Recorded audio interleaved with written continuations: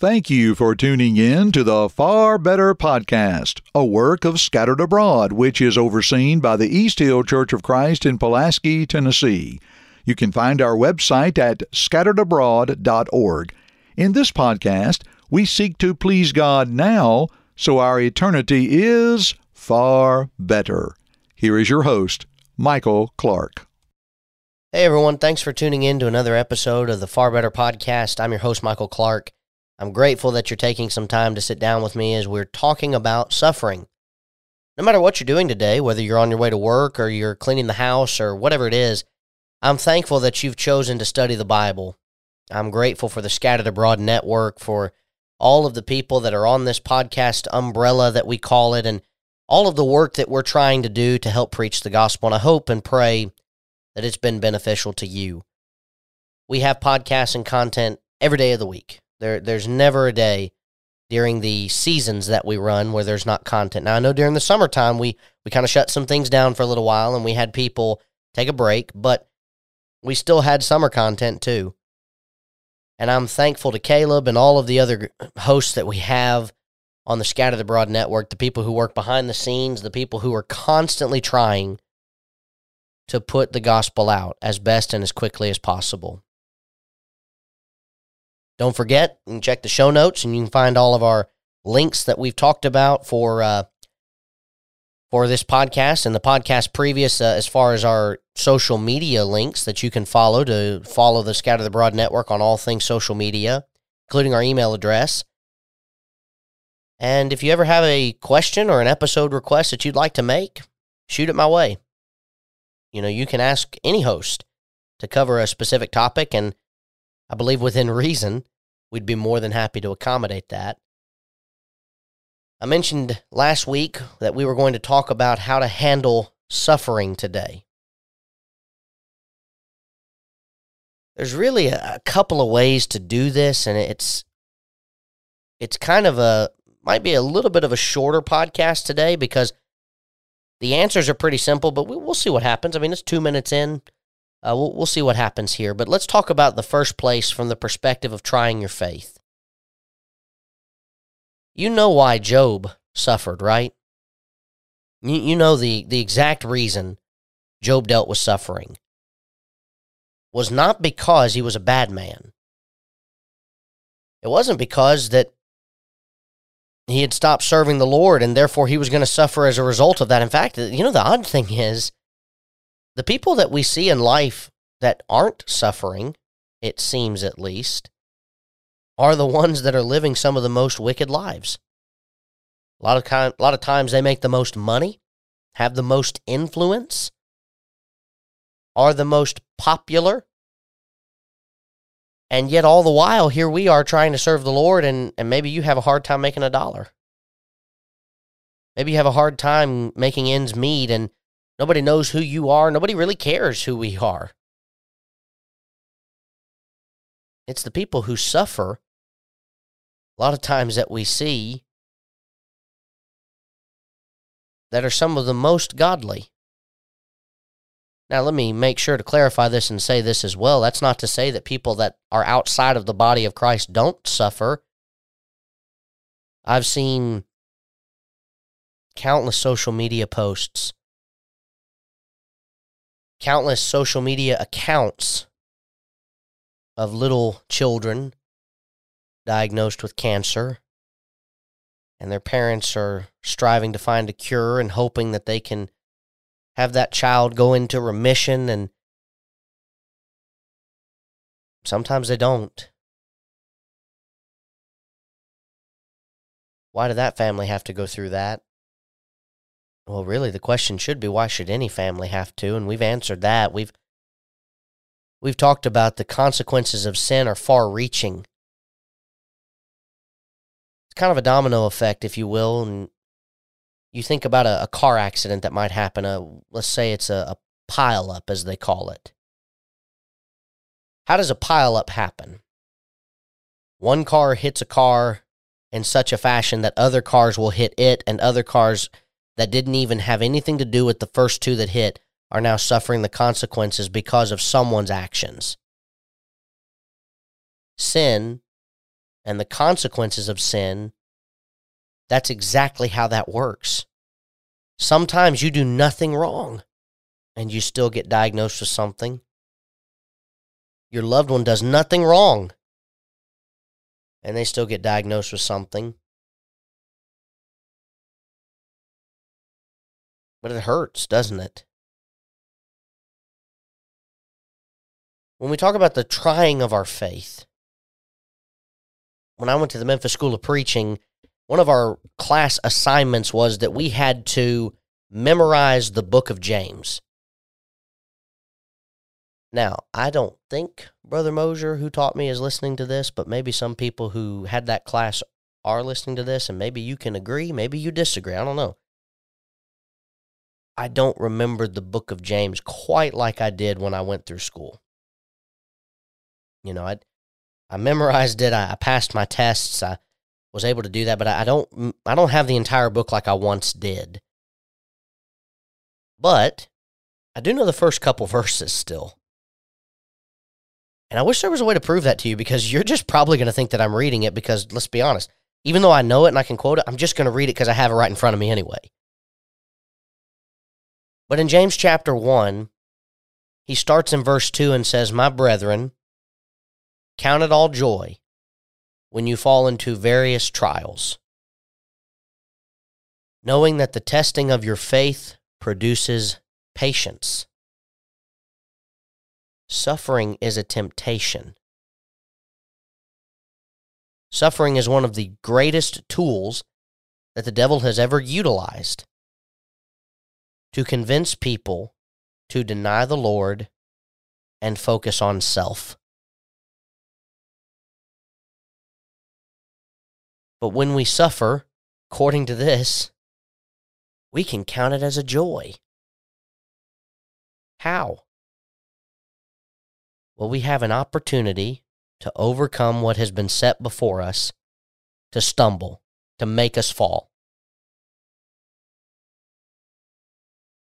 One of my favorite instructors, I loved all of my instructors, but sometimes you have a bond with some instructors that you have that's a little closer, and it helps that I knew this man all of my life. Brother Don Walker means so much to my family, means so much to me, all of the things that I was able to accomplish and have been able to accomplish in a large part from a writing perspective. I put at the feet of Don Walker. He really helped mold me into the writer that I am today. Maybe you don't like my writing style. I don't know, but I appreciate Don Walker so much. Unfortunately, he passed on to his reward a little over a year and a half ago. I think about one of the things that he told us in school when we were having a particularly hard quarter. That was mostly his doing, but he would say, "Brothers, you have an opportunity to abound and overcome what is set before you." And in the moment hearing that, I look at it from the idea of, I could abound a lot easier if you didn't set all this stuff before me. But those papers and those quizzes and the tests and all the things that he gave us, I look back now and realize they were nothing compared to some of the trials and tribulations I've had to face. And now when I see a trial come my way, I say this in my head because he basically beat it into my skull while I was in school. I have an opportunity to abound. And one of his other favorite sayings was that, oh man, I'm going to butcher it too. Let's see. It was something along the lines of, you're on a gravy train with biscuit wheels. Life doesn't get any easier than this. Boy, he was right. You know, we all thought 2020 was going to be trying enough, didn't we? Has 2021 gotten any better?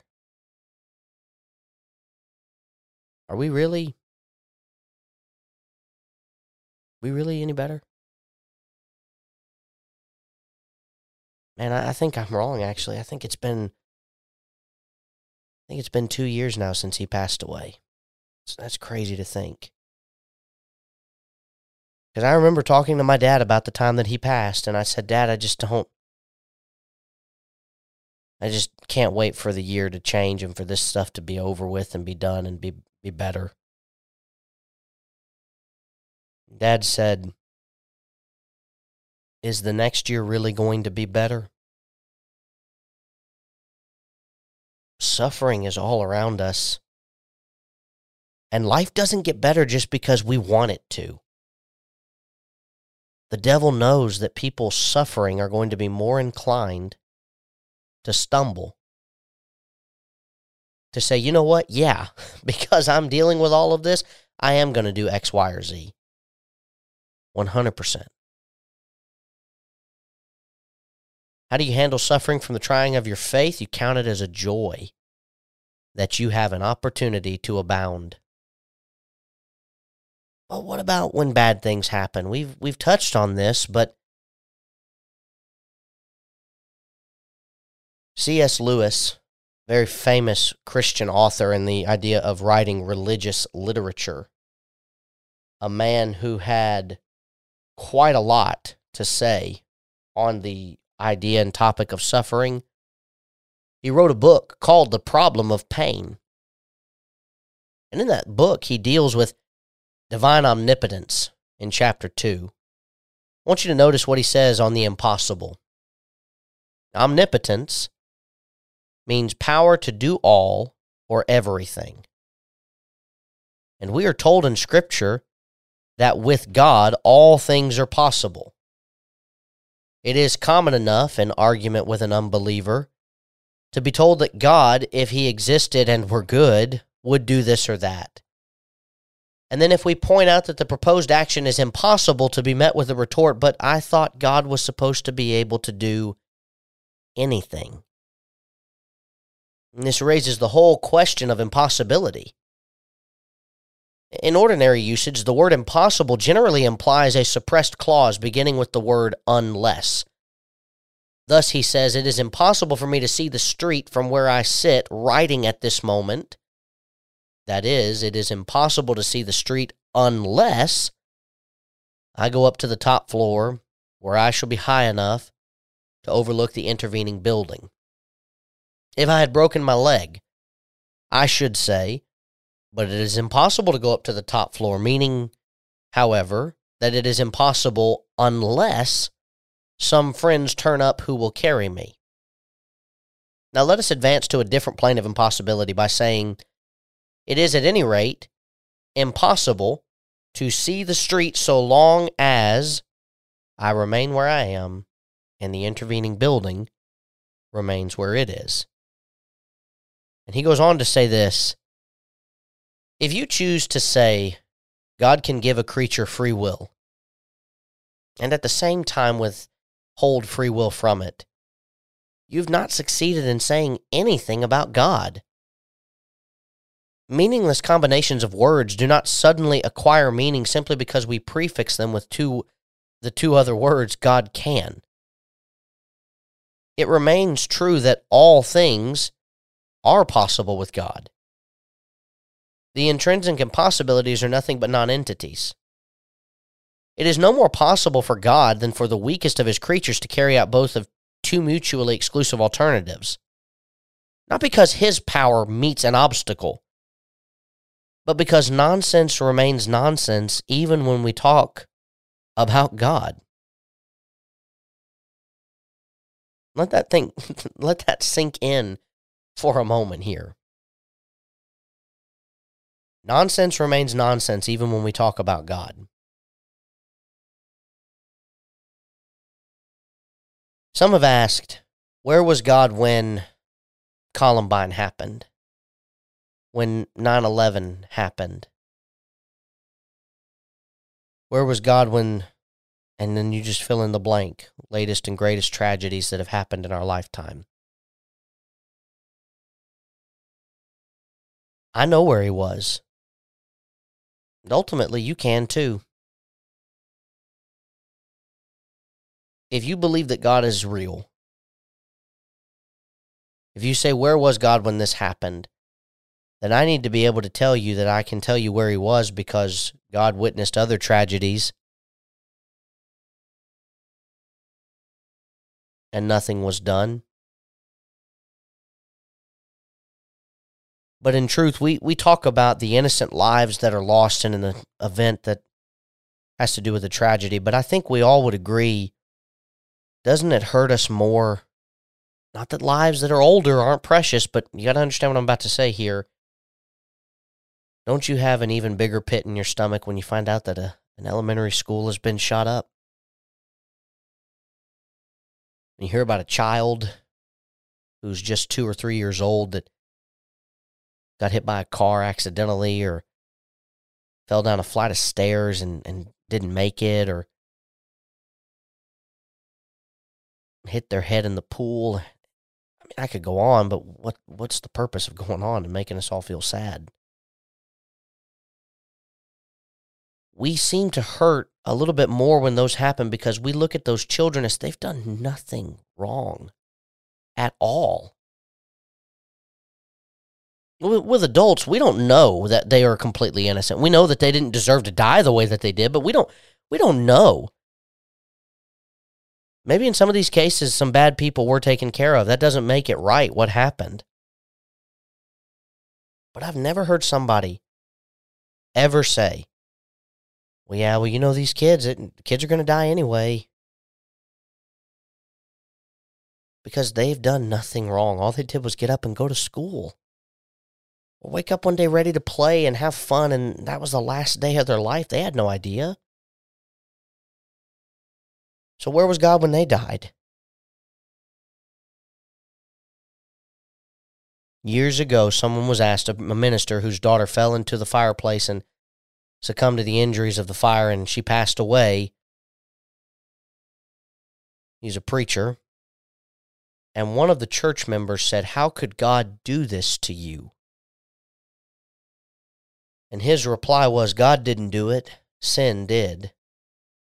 Not that his daughter was in sin or that his daughter was a horrible person and got what she deserved, but that what we've talked about the last several weeks, that sin brought suffering into the world, and that's why his daughter could even possibly die. But we have a remedy.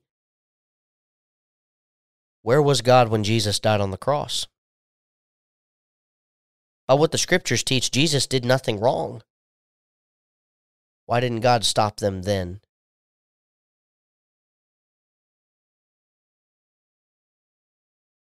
Suffering and tragedy, they exist because of sin. And one of my best friends in the whole wide world, Tate Sutton, said the following on Facebook in 2018. Don't blame God for the things that the devil does to you. I know that's not a Tate Sutton original, but boy, if that doesn't hit the nail on the head.